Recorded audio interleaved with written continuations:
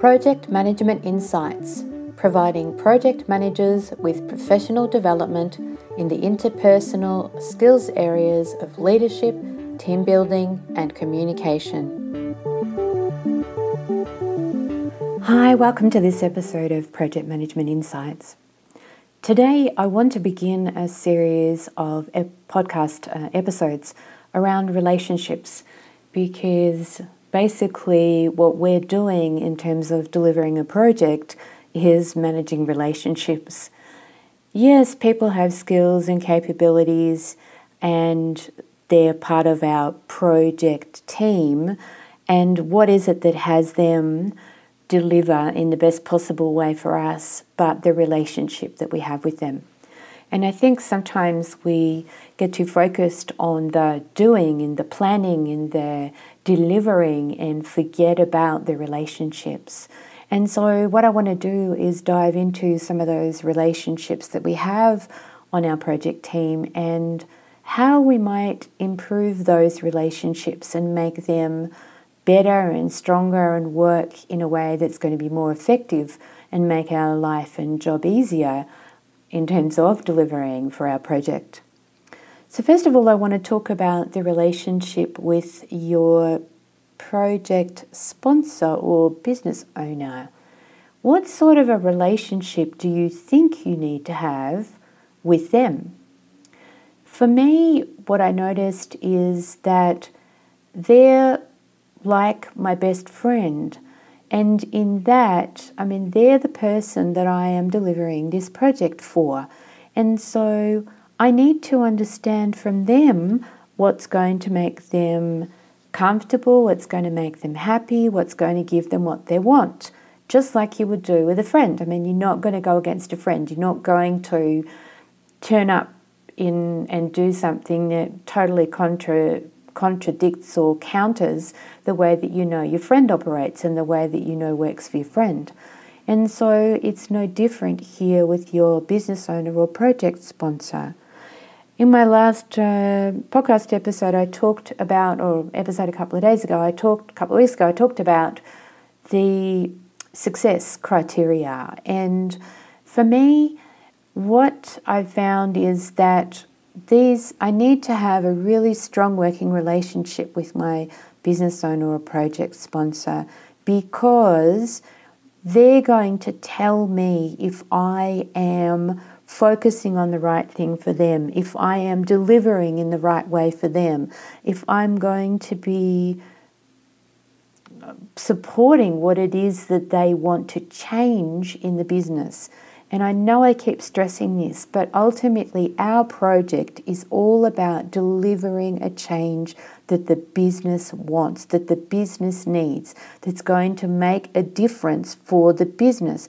And that should be our driving force behind anything that we do. And so if we're working closely with our project owner or our business owner or project sponsor to understand their drive, understand their want, understand what the change is and what the change is about for the business, it's going to make the decisions that we make easier on our project.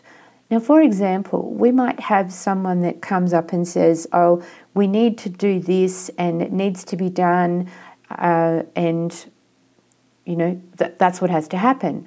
And yet in listening to them, you understand that if that particular thing happens, it's not going to deliver what the business wants.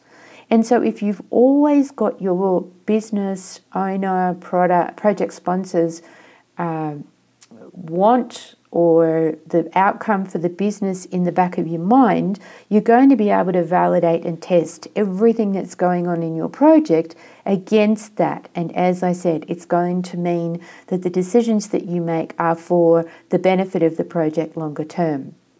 I had a project that I was working on, and we were replacing a system that was under license or had actually been written by an external vendor, and that external vendor decided that they didn't want to operate the system for the business anymore. And so we had to go about replacing that system for the business within a 12-month time frame, because that's when the external vendor had said, we're getting out of this and we're not operating it anymore. And yet it was a very high paying system that was operational out in the broader marketplace for this particular business. And so what we did was created a basic set of business requirements, not a basic set, but we developed a set of business requirements. And in that, that's what drove the decisions, and that those business requirements were developed with the business, and then that's what drove the decisions for anything that was happening on the project. Now, at that same time, I developed a very strong relationship with the business owner, who was also in part the project sponsor, because there was also an IT, there was a very large IT component here because we were building a system.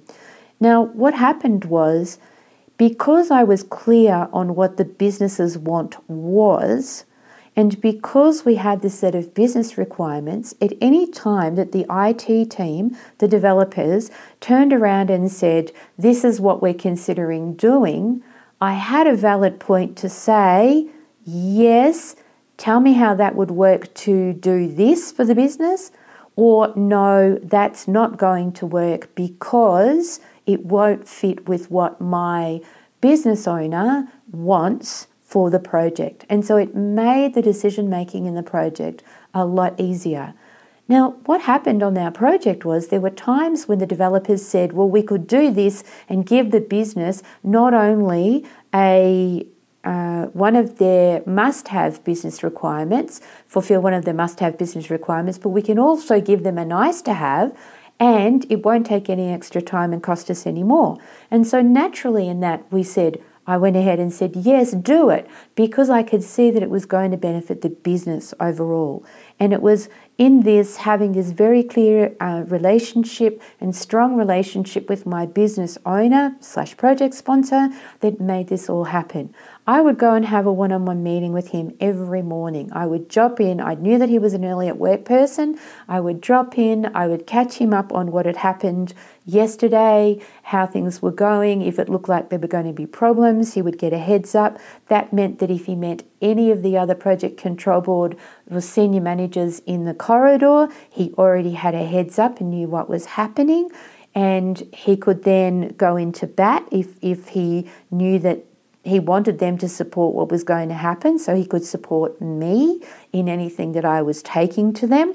Our relationship was very, very strong, and it meant that in that there was a trust built between me and him, that he knew that I was always there working for him and his business's benefit, that it wasn't just about me delivering a project because I was a project manager and that was my job. Ultimately, my whole goal was to give the business what the business wanted, and this was about building a strong relationship with him. Now, it didn't mean that at times he was unhappy with what was happening, and sure, he could voice his concerns with me, and I could say to him, well, I'll go back and talk to the team, or no, that's not going to be possible, and here's the reasons, and we talk through things. And it was only in having that strong relationship that was possible. So for me, the best thing that you can do is have a very strong, from the very, very start of your project inception, when you are writing your business case, have a very, very strong relationship with your business owner / project sponsor, and that will set you up for support and working in the best possible way that you can, the easiest possible way that you can on your project.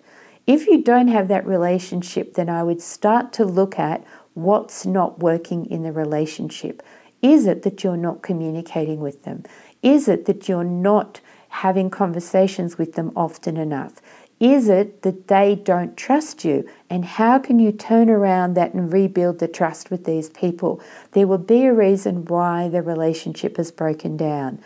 Look at it, understand it, and then if you need support, come and talk to me and we can work through what sort of strategies you might put in place in order to change that. But ultimately, this relationship needs to be strong.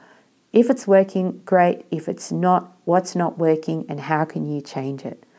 All right, so I'm going to do, as I said, a series of these on the other relationships that you will have on your project team with other people in the broader stakeholder environment.